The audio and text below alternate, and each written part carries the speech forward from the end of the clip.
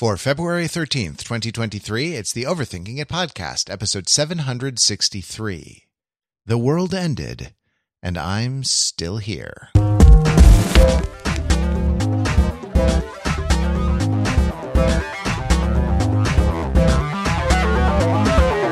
Welcome to Overthinking It, where we subject the popular culture to a level of scrutiny it doesn't deserve. When we overthink together. I told you I'll be here together.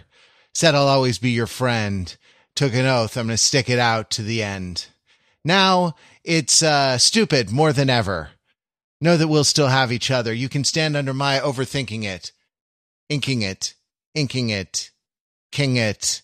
I'm Matt Rather. I'm here with my good friends Pete Fenzel. Hello, Pete. Hello, Matt. And hello, Mark. How are you? I feel protected, covered by the United States nuclear umbrella. Ella. That's good. Well, all those objects being shot down by United States Navy fighters were not weather balloons or spy balloons. They were not unidentified flying objects. That was Rihanna practicing her halftime show, suspended in the air. The mystery is solved. No need to start any conspiracy theories involving Area 51 or anything like that. We'll get to that and more in our Super Bowl halftime show. That's right, it's the halftime show. Look, something happened between last week and last year and this year. We got old. It became impossible to stay up late to do a podcast after the Super Bowl came down. So we watched the ads and the halftime show in the first half of the Super Bowl. And, we're going to wing it in the old tradition of Overthinking It podcast, where we watch a movie that we haven't seen. We're going to make pronouncements about American culture, about the way we live now, about all the things based on incomplete evidence, and we'll still do better than any pop culture podcast you care to name. Now we know that we have among our number here tonight a superstar, a man. Sometimes there's a man, I won't say a hero because what's a hero, but sometimes there's a man who is the summarizer of his time, and that man is Peter Fenzel, the great narrativizer of all Super Bowl advertisements. Pete, what is the Ur text? What is the master narrative? What is the, what Jacques Derrida called the origin and the end of the game this year, in terms of the discourse drink, which I did copiously out of my, Overthinking It charter member discourse drink pint glass, this evening while I was watching the game. What is the nugget at the center of this discourse? You are building this up more and more because this is the most uncomfortable. Here he comes. He's entering the arena, ready to spit truth from on high, descending on a platform like a Super Bowl halftime performer. Even his superficial associations are super official. Oh, I probably shouldn't actually make that joke. All right, Pete, take it away. Okay, so yes, it does always make me uncomfortable when you praise me so much, but I'll do my job and get the job done. So my sense from the Super Bowl ads and the energy of the Super Bowl ads this year, I think the summary that came to mind, the nugget was, the world ended and I'm still here. And isn't that kind of funny? Like that was the vibe that I got. And I think it's something that is happening on a lot of levels at the Super Bowl this year. I don't know if you guys saw the graphic that was going around of the relative popularity of American football as a sport in the United States. It is huge. It is undiminished. It is dominant. Nothing else is close. Nothing else is close on TV. More of TV is going towards watching football than ever. We're getting top ratings for football. It is defying all trends, despite not just the trends regarding media and the movement of audiences to fragmented and disparate interests, but also just the trend of horrible things being found out about something and then it diminishing in popularity by some mechanism, right? Whether it's temporarily or permanently. Football is still here, folks, and the ads aren't really there to lionize it. Because it doesn't need to be lionized, because it's here. The vibe I felt was, the Super Bowl, it turns out, still exists. It still is the Super Bowl. It has not ceased to be the Super Bowl in the same way as, say, the Oscars have ceased to be the Oscars, the Academy Awards have ceased to be the Academy Awards and have become this kind of King Triton as a little green thing that kind of vaguely resembles the glory of what they used to be. The Super Bowl is still the Super Bowl, folks. And that's pretty funny because the game has a lot of design problems that cause a lot of injuries. And also, a lot of things have happened that might cause people to not get together and watch this thing and eat nachos, but they're still doing it. And I think the ads spoke to this, right? There's when Steve Martin is saying, "Oh, I'm an actor," right? In his commercial, was a Pepsi commercial. When Will Ferrell is like, "Hey, I'm driving a truck through the zombie apocalypse," and he's just sort of being Will Ferrell and like being smarmy and telling jokes. Or even when like mayonnaise exists, it's like, "Hey, everybody, there's a big jar of mayonnaise. We got a couple of celebrities to talk about mayonnaise and pretend to be like things in your fridge." There's just this sense of like, man, like I'm on this stage, I'm not dead. Right? Like, I thought I would be. I thought my life would be over. I thought my world would be irrevocably shaken.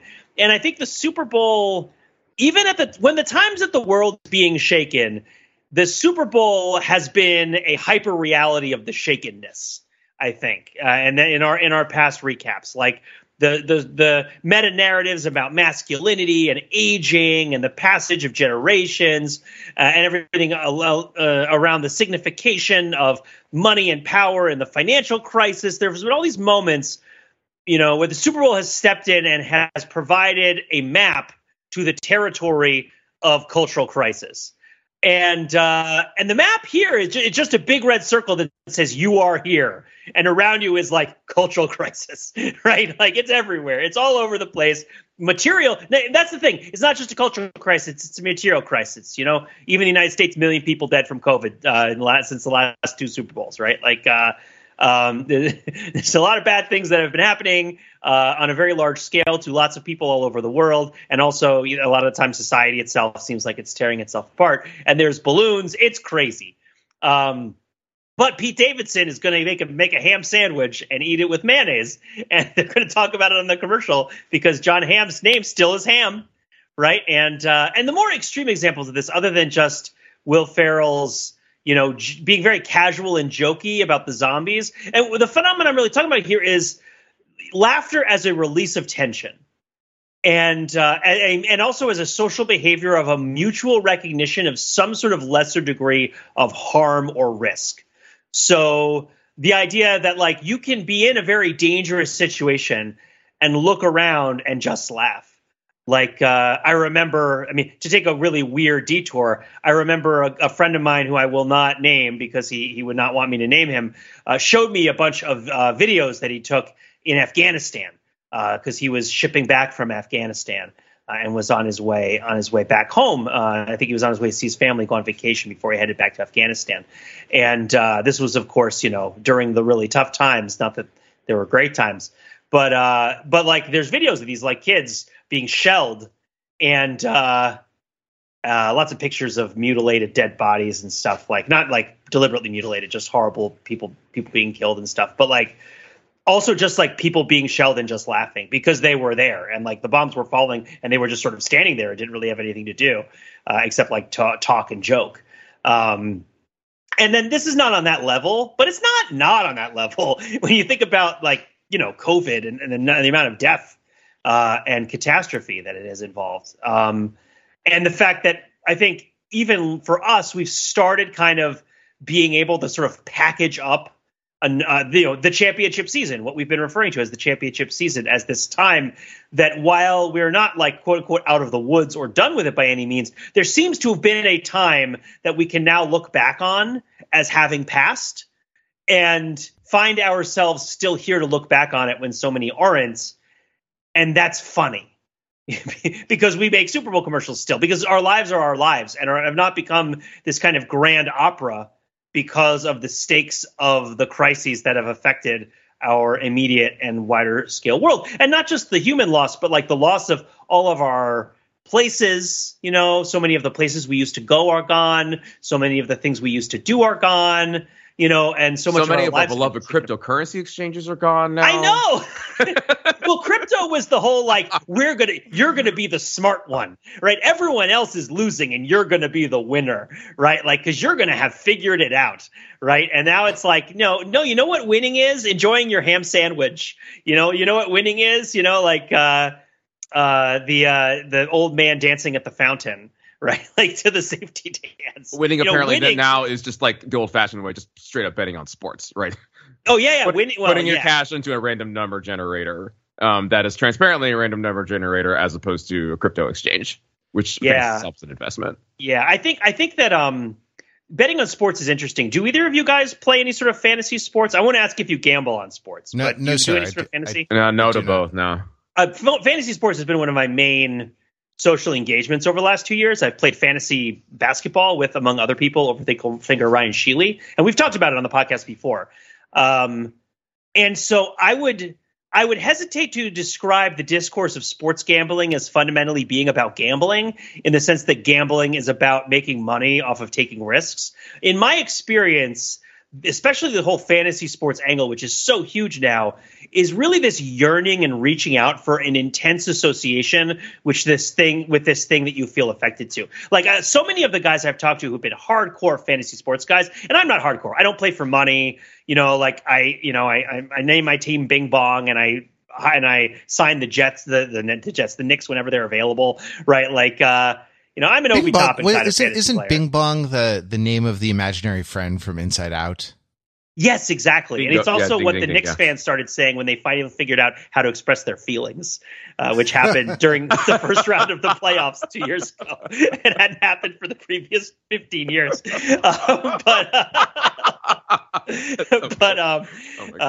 But yes. So the Knicks, the team that fans cheer for whenever they don't sign someone, because they don't trust the team to sign anybody that is not going to just cripple their team's ability to hire talent.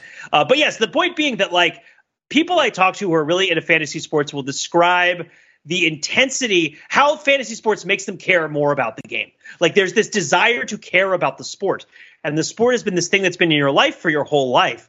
And it really is a sort of seeking out of connection, I think, that drives a lot of it. Not all of it, of course. Gambling is a heck of a drug.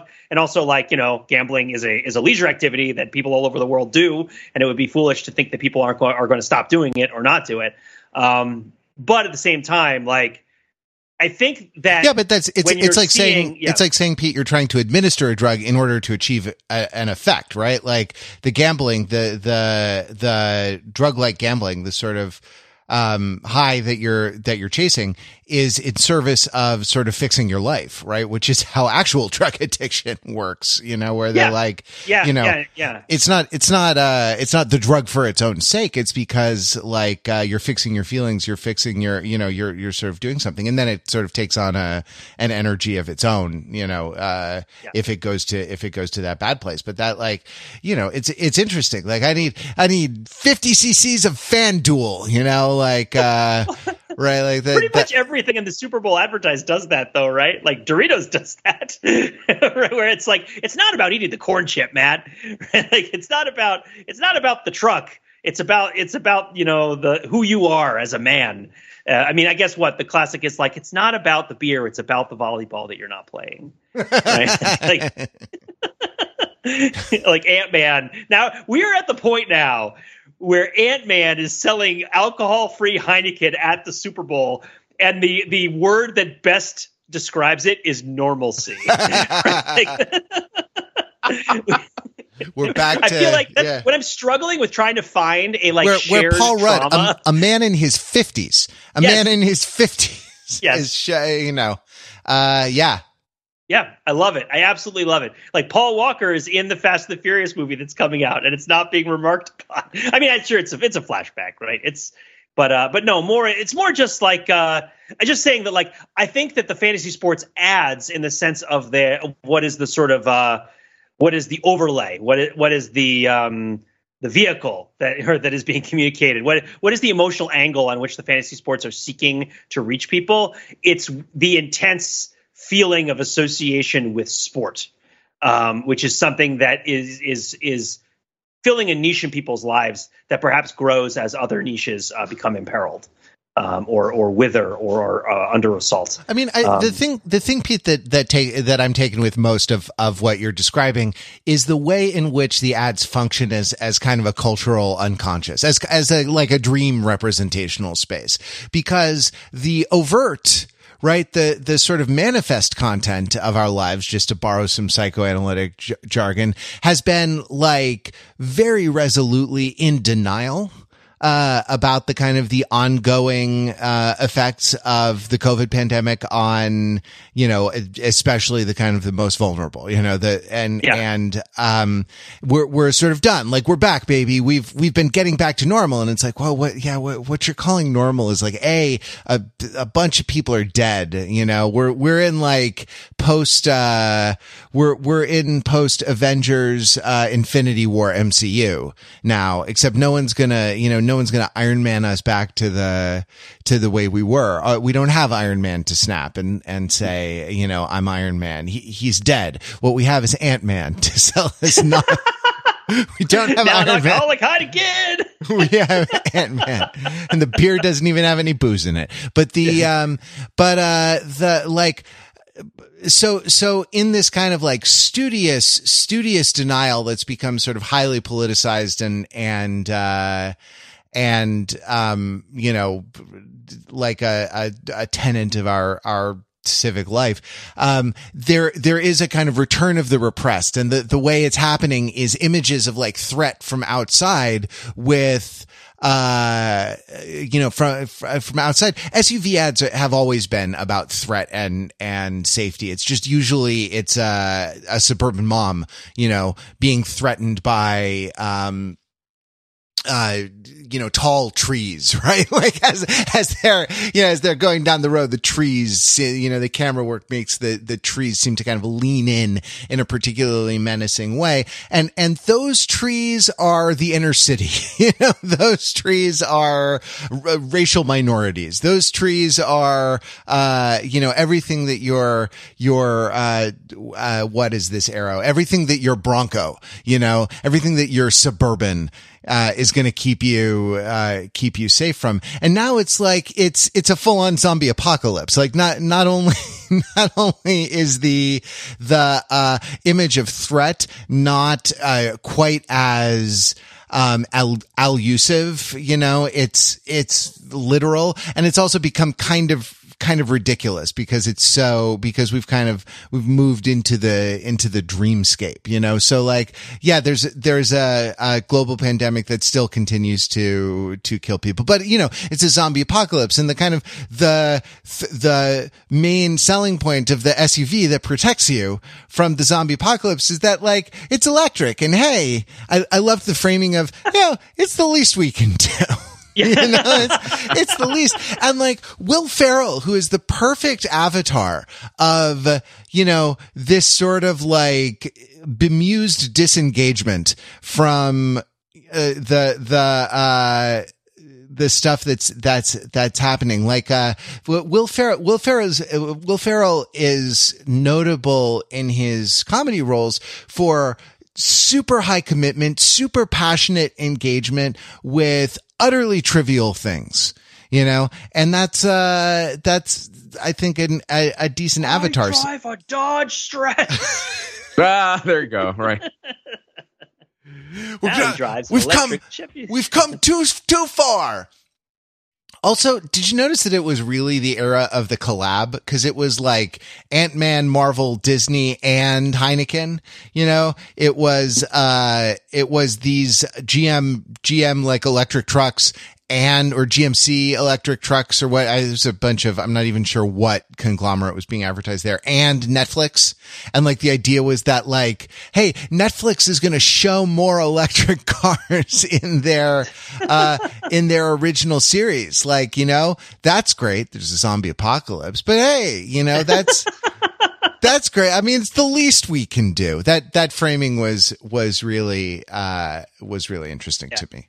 You know, you're talking about collaboration reminds me a little bit of syndicates, you know, like the reason that you would collaborate on an ad like this is to share the cost, right? Because, you know, Super Bowl ads are so expensive. So there's a particular building in London where this sort of thing happens all the time. It's an inside out building, believe it or not. I don't know if you're familiar with it. As all of the infrastructure of the building is on the outside of the building, like the staircases and the elevators, so that the interior space of the building is as unobstructed and as maximized as possible. And inside that building, you find the syndicates, right? The names. And these syndicates and names are there to share the risks of the biggest, strangest, most complicated financial risks in the world, such as Rihanna dangling from a lucite slab hundreds of feet above the earth by a series of tow cables that appear to be shaking in the wind. Even if her feet are bolted to the floor, I am sure that there are like 5 different insurance companies over at Lloyd's of London that each have a piece of what to do if Rihanna falls off of that thing. Let me back up for a second here. Like, as we start to pivot to talk about the halftime show, the segue was too good, Mark. You wanted me to explain Lloyd's of London, and so there you go. I am so freaking out of touch with the modern music moment that, like, I was kind of casting about. I was like, what do I have to say about Rihanna? What was my reaction to this? Like, the whole thing felt kind of inert, except for the whole, like, putting her on a platform and suspending her hundreds of feet above the air. That was impressive. And hey, Pete, how on earth do they insure this? Liability. It screams liability. Also, we found insurance in a hopeless place, Pete. How do we do that? Look, man, you know, there's a premium for everything. I'll say people will probably do it, but it won't be cheap. I'll say that much. But yeah, and also it's like, think about who is at risk there. The person who decided this was a good idea, right, would be personally sued by like 1,000, 10,000 different people. If something bad happens, it appears to have been a fine idea. Maybe not a great idea from an artistic perspective, but like a fine idea. Like it was fine. It certainly it seemed more dangerous than Katy Perry, perhaps to me at least, because I could see the platform wobbling while she was shifting her weight up there. But like, it probably wasn't. It felt more dangerous than Lady Gaga rappelling from the roof of the stadium a few years ago. Yeah. Because you could see the wire again. Yeah. Right. And it might be because Rihanna's performance was so unfantastical. It was so, I guess I want to call it mundane, but I don't want to call it mundane in the sense of being like dull. But I want to call it mundane in the sense of like, that's what you call a regular longsword in Dungeons and Dragons that you use to kill a dragon. Right? You can't kill a dragon with a mundane longsword. But the idea that like Rihanna went out there and she did a show where she dances and lip syncs to some songs and like not much happens. And so when they lifted her up into the air, it seemed like she was really at risk. Whereas when Lady Gaga shows up, you know, she's like already a fictional character like, launching herself out of the sky, you know, like Condor Man or something, you know, like soaring into the stadium. Gosh, did I make a Condor Man reference? I saw Condor Man on a plane when I was like 6. And all I really remember is the name of the movie and like 1 or 2 visual tableaus of it. I should go back and watch it again. I didn't get the sense that it was good. Have you guys ever seen Condor Man? We should probably talk about the Super Bowl halftime show. Sure, yeah. Okay. Although it's funny because Condor Man is sort of a sort of contemporaneous movie with Michael Keaton and Batman, although a little bit earlier. Sort of the original Birdman. But anyway. Interesting. Yeah, let me give a reel off just some context and then some reactions to it. So, as I said before, I'm out of touch. I'm like not very that familiar with Rihanna's music, or I thought I wasn't.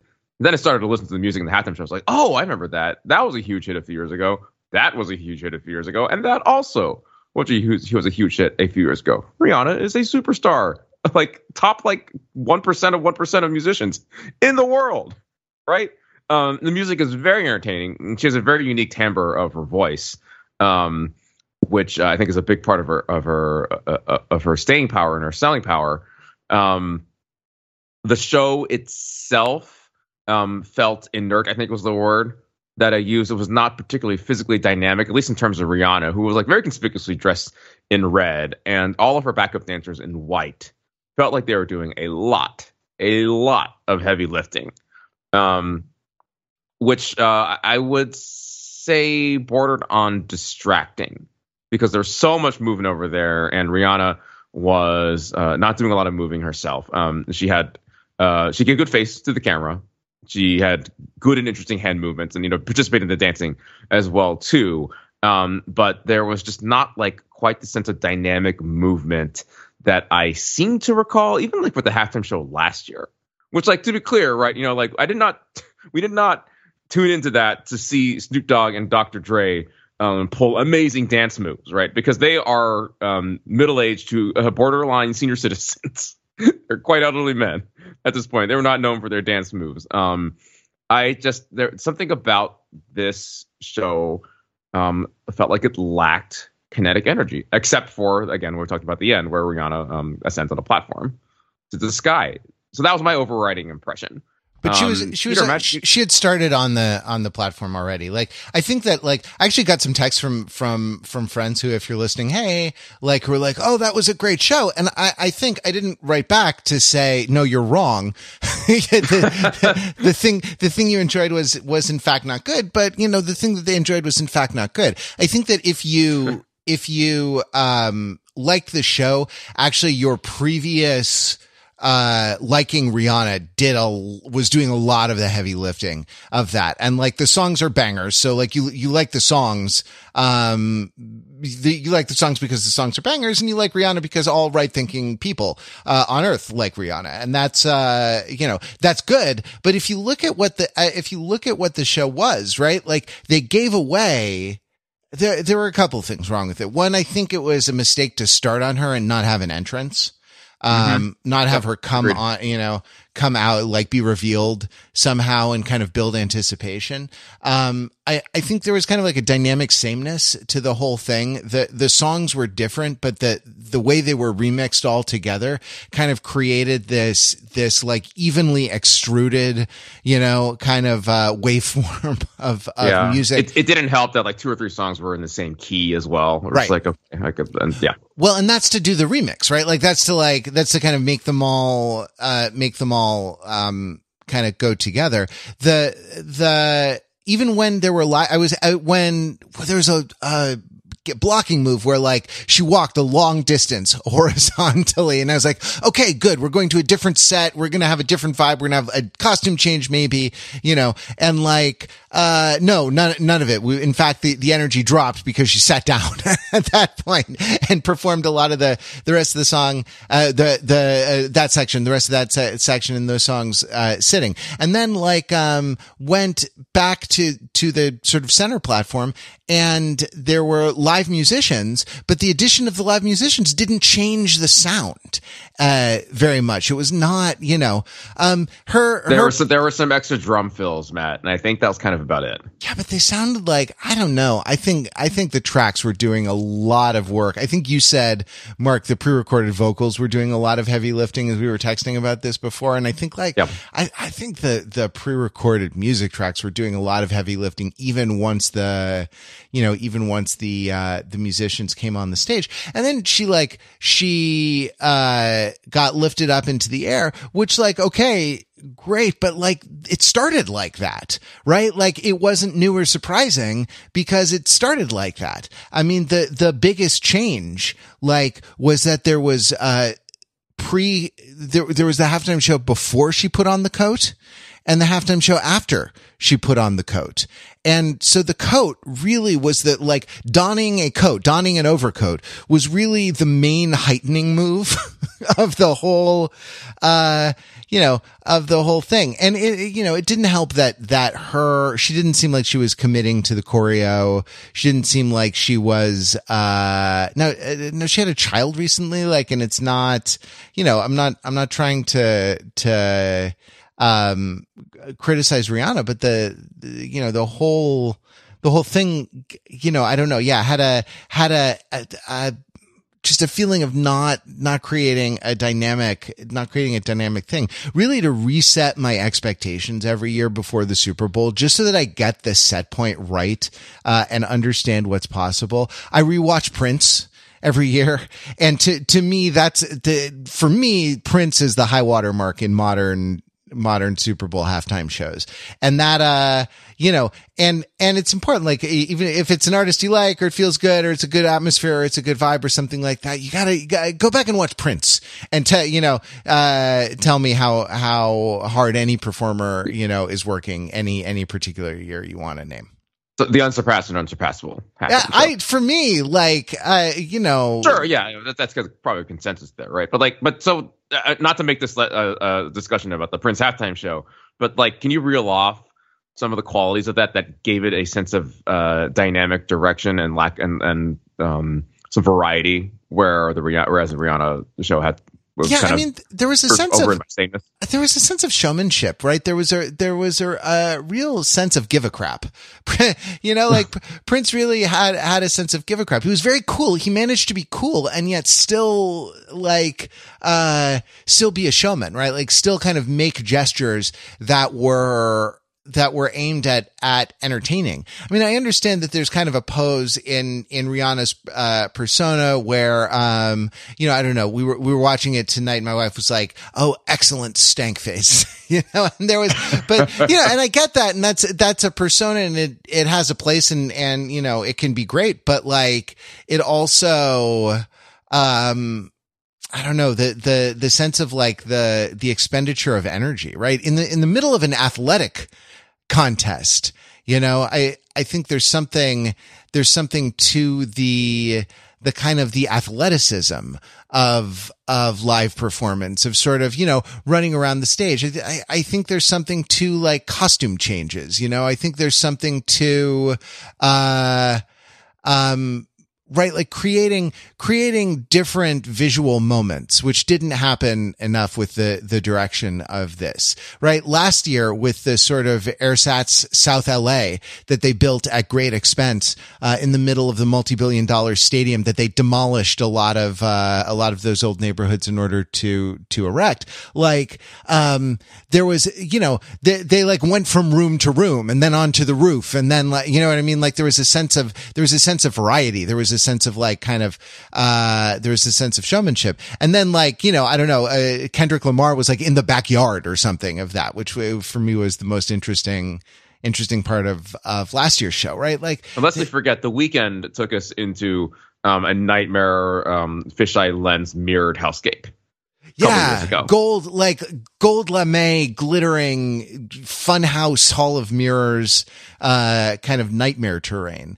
And for me, and I hate that. I really want to like this. I really want to be able to say great things about it. And, I'll say I like Rihanna. I like all these songs, they're great, but just as a, considered as a piece of entertainment in itself, not my, I don't think it really matched the moment. Some interesting choreo from the backup dancers in their white, actually, I wondered if all of the costumes were from her clothing line, and this was again another synergy and an advertisement for the outerwear, and then for the bras or the undershirts or something. There's a lot of midriff bearing, the main, I don't know, the main dramatic move, kind of sexy move in this was midriff bearing, also bending over. I sort of wondered if it was a product placement, as it were. Since you mentioned the clothes, and we also talked about the end of the world earlier, I would just like to throw my observation in there that like the baggy white outfits with the hoods made me think of hazmat suits, like the protective gear that you saw a lot of like the early days of COVID. You're driving through a zombie apocalypse. Put on your hazmat suit. It's the least you can do. No one else saw that. That was just me. I thought to me they looked like the sperm in Woody Allen's Everything You Wanted to Know About Sex But Were Afraid to Ask. And I thought the idea is like all of the dancers are sort of the sperm and Rihanna is like the egg. And it was kind of a mother performance of her kind of giving birth to herself by sort of like descending into the mess and then like coming out of it.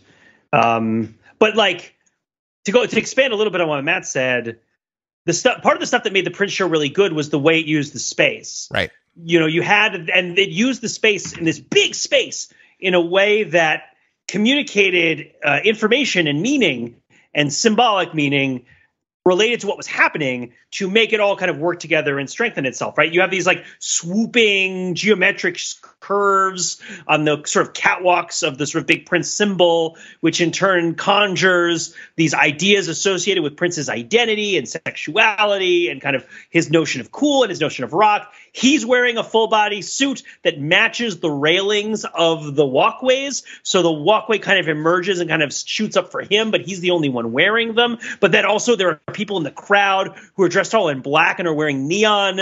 They're like glowing LEDs that match Prince's suit. Right. And so like there's this horizontal flat space that's sort of shooting up for this vertical space. And then you have the big sheet that comes up, which makes Prince even bigger. So this idea that Prince is kind of like surging upward from this sort of swirly, messy humanity was like very much part of how it was staged.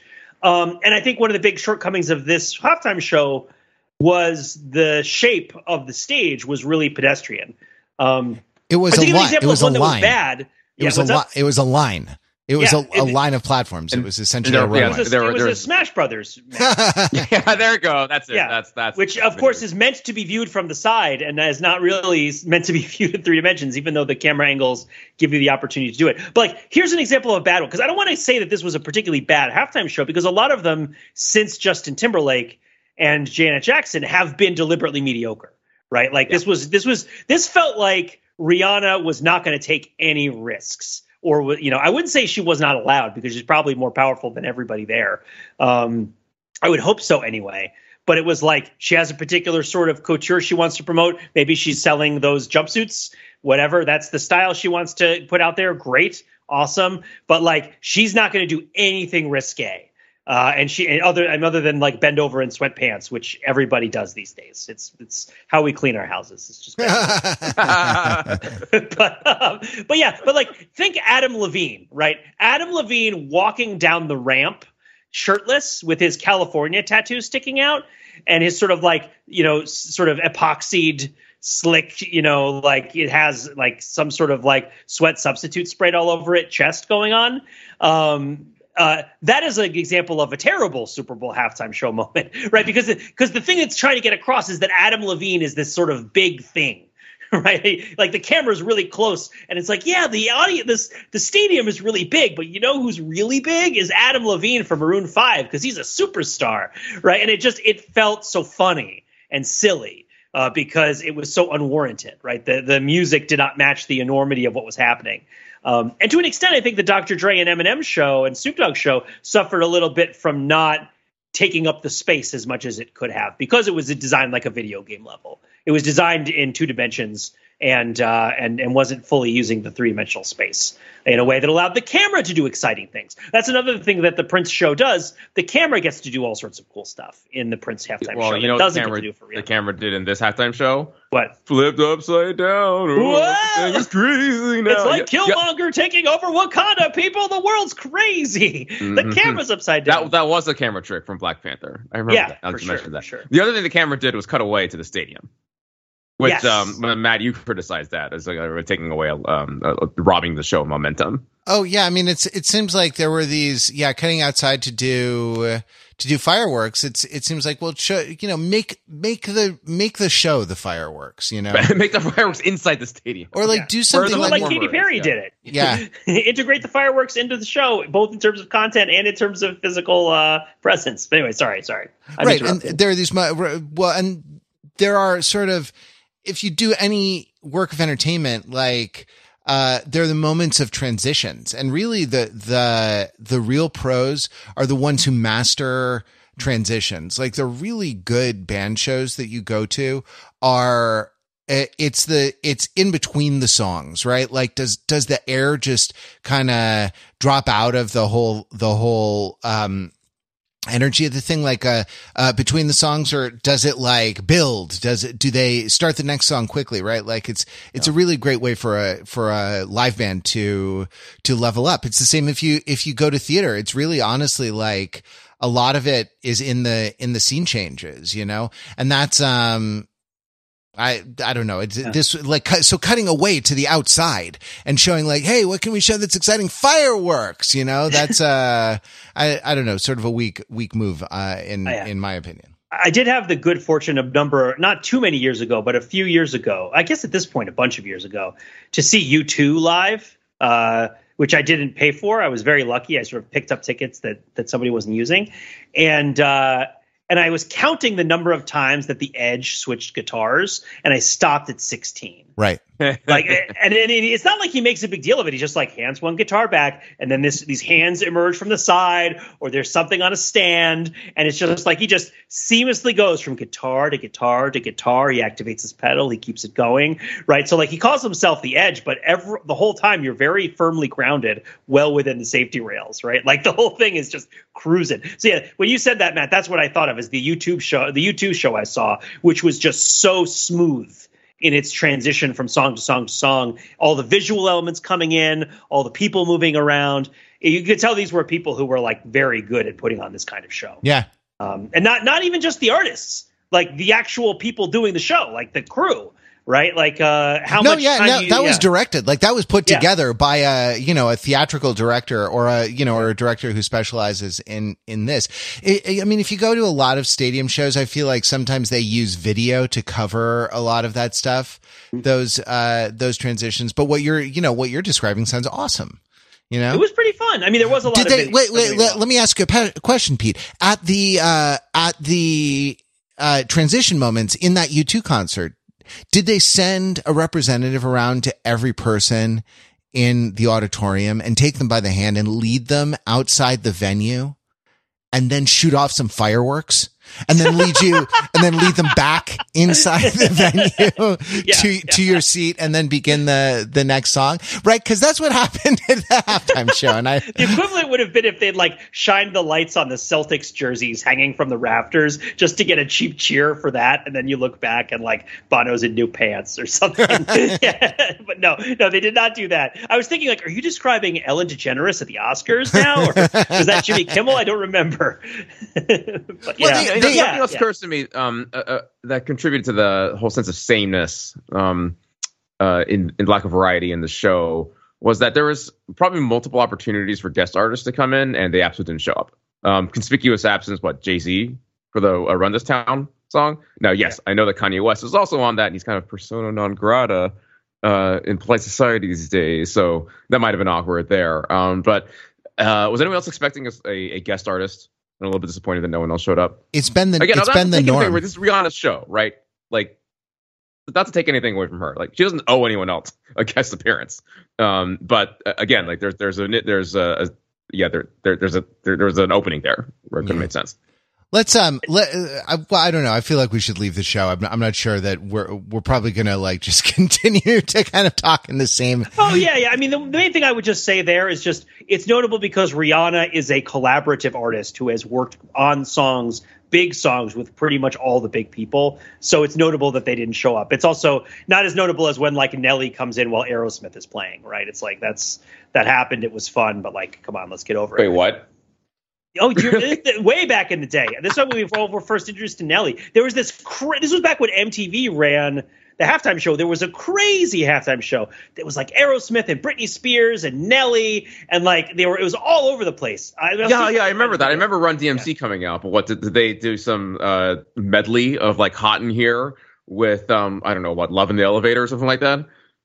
I mean, I think it was a little bit less organized than you're letting on. I think. I mean, I haven't watched it in a long time, but I think it was like, it felt just like people were randomly running on stage and they would switch songs to that person's song and then they would switch back. Oh yeah, all of NSYNC was in it.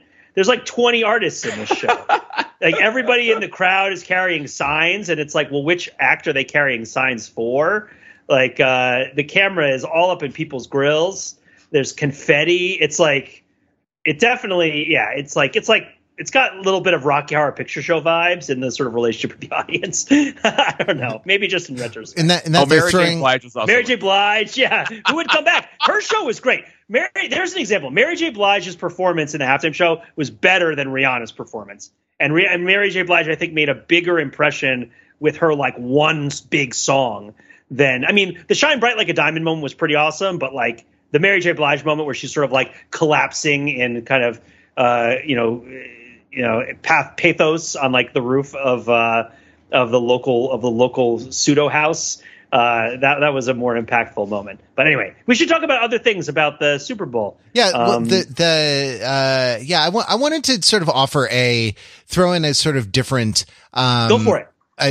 Kind of read on some of the commercials. I think that like there was something, and maybe there's a relationship between what I was thinking and what you're saying. I think there was a sense in which kind of the meta discourse has fully become discourse, in the in the kind of the staging of these commercials. And like, it's the Ben Stiller and the Steve Martin sequence of Pepsi ads, right? Where we're actors. Do you know if it's real? Pepsi, it's good. Or am I just acting?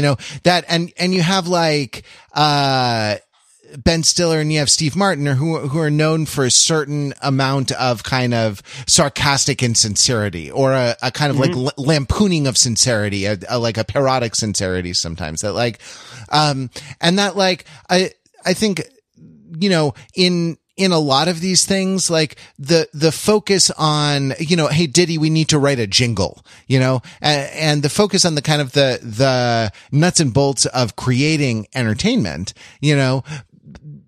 foregrounds the idea that like, okay, everyone knows, like everyone's in on the idea of how this works now. Like everyone understands how you create entertainment. Everyone understands how you, put the pieces together. Everyone understands that these are compensated professionals who are doing this, and that like, so, okay, when that becomes the, when that becomes the text, right? What do you have?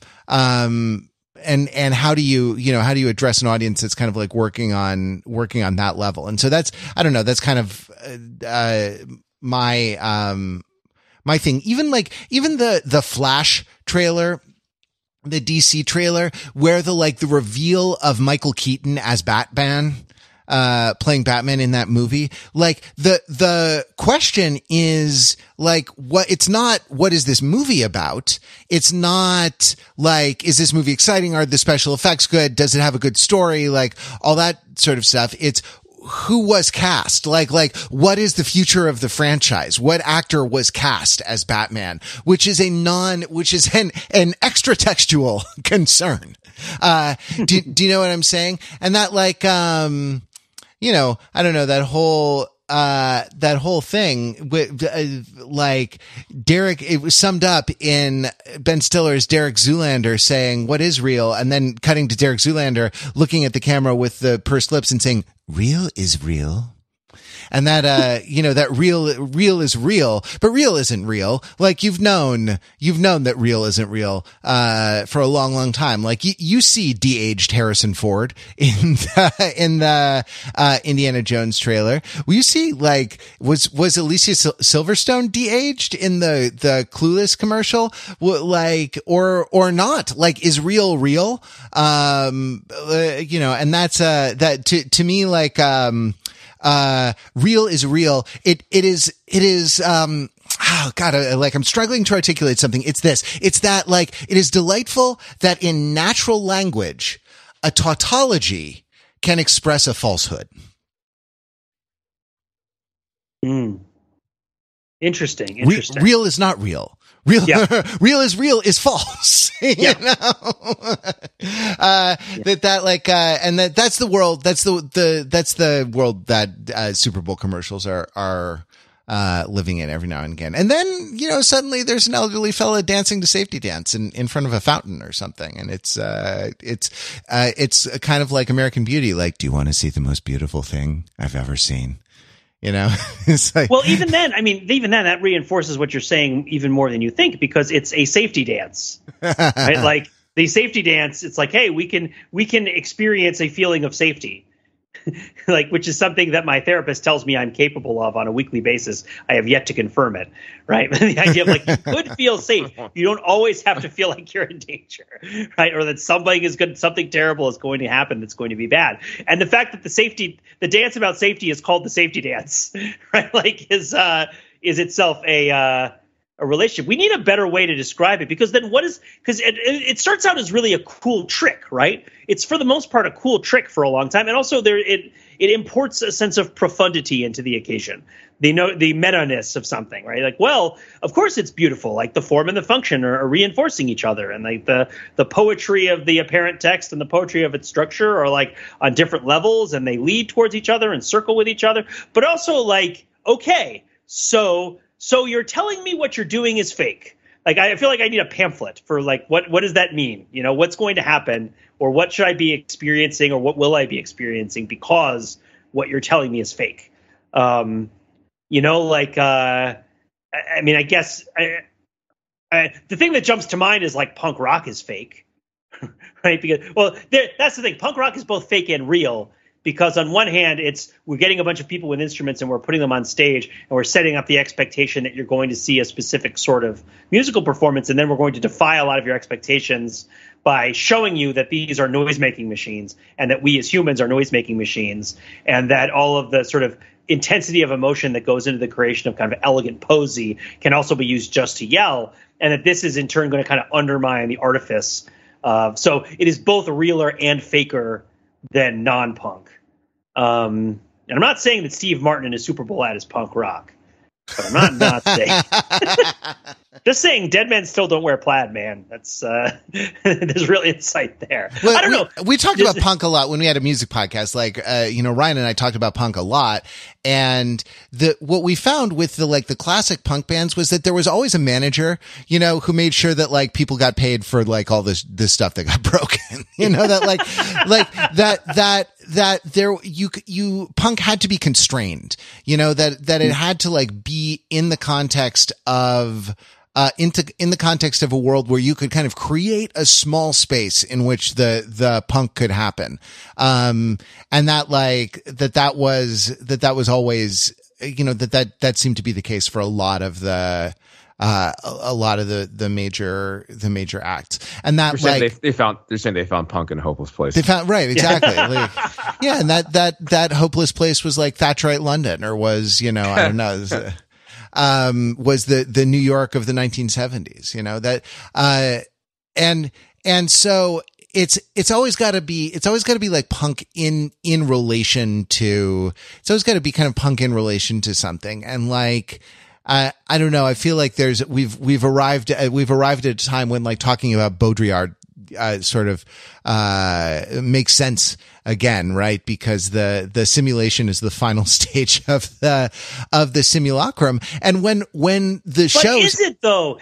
We don't know. He was only introducing it, right? How does he know it's the final stage? There might be another stage. There might be like cyber mecha Frieza, right? Like Super Perfect Cell might come back again. Like there could be another form. We don't know. We need, it's true. We're going to like live in the legless universe of the legless universe of the metaverse or something like that, where Chat GPT whispers, comforting things in our ear. You're safe.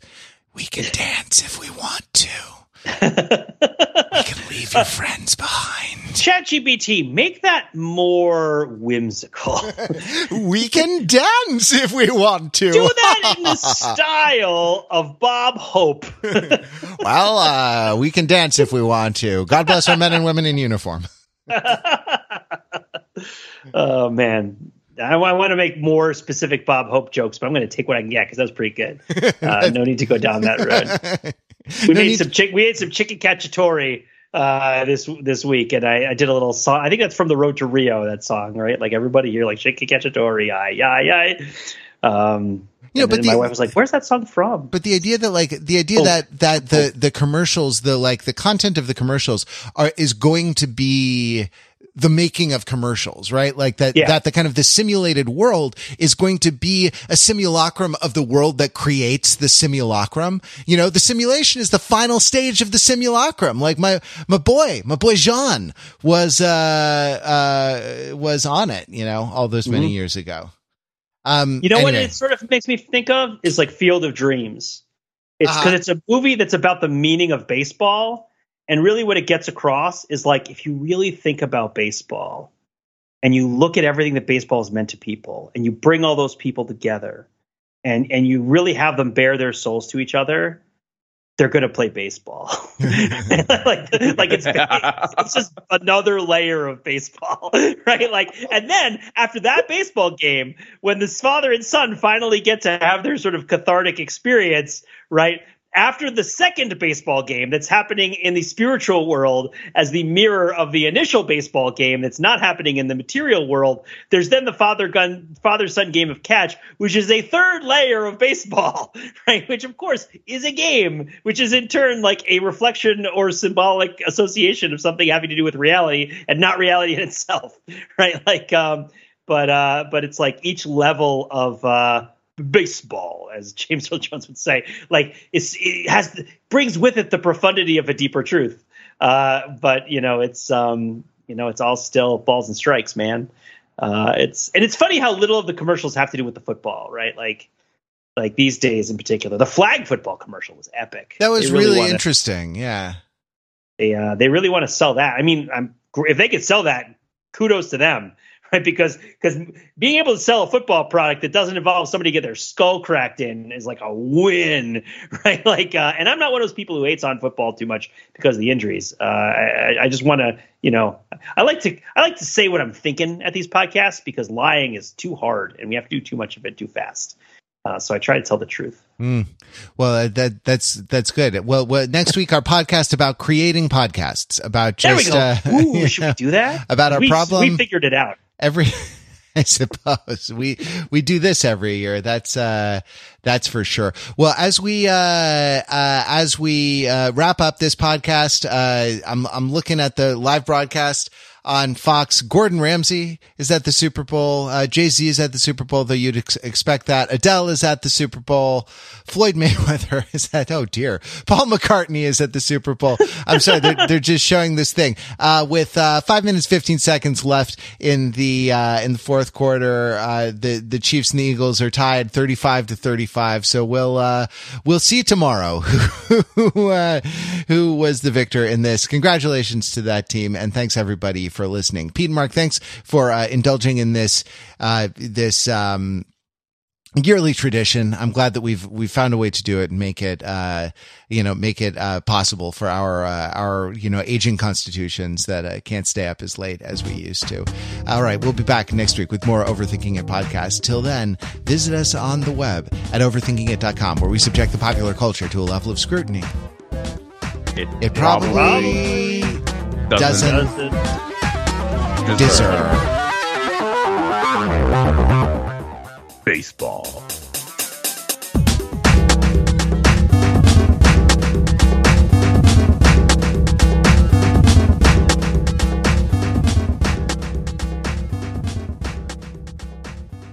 Football.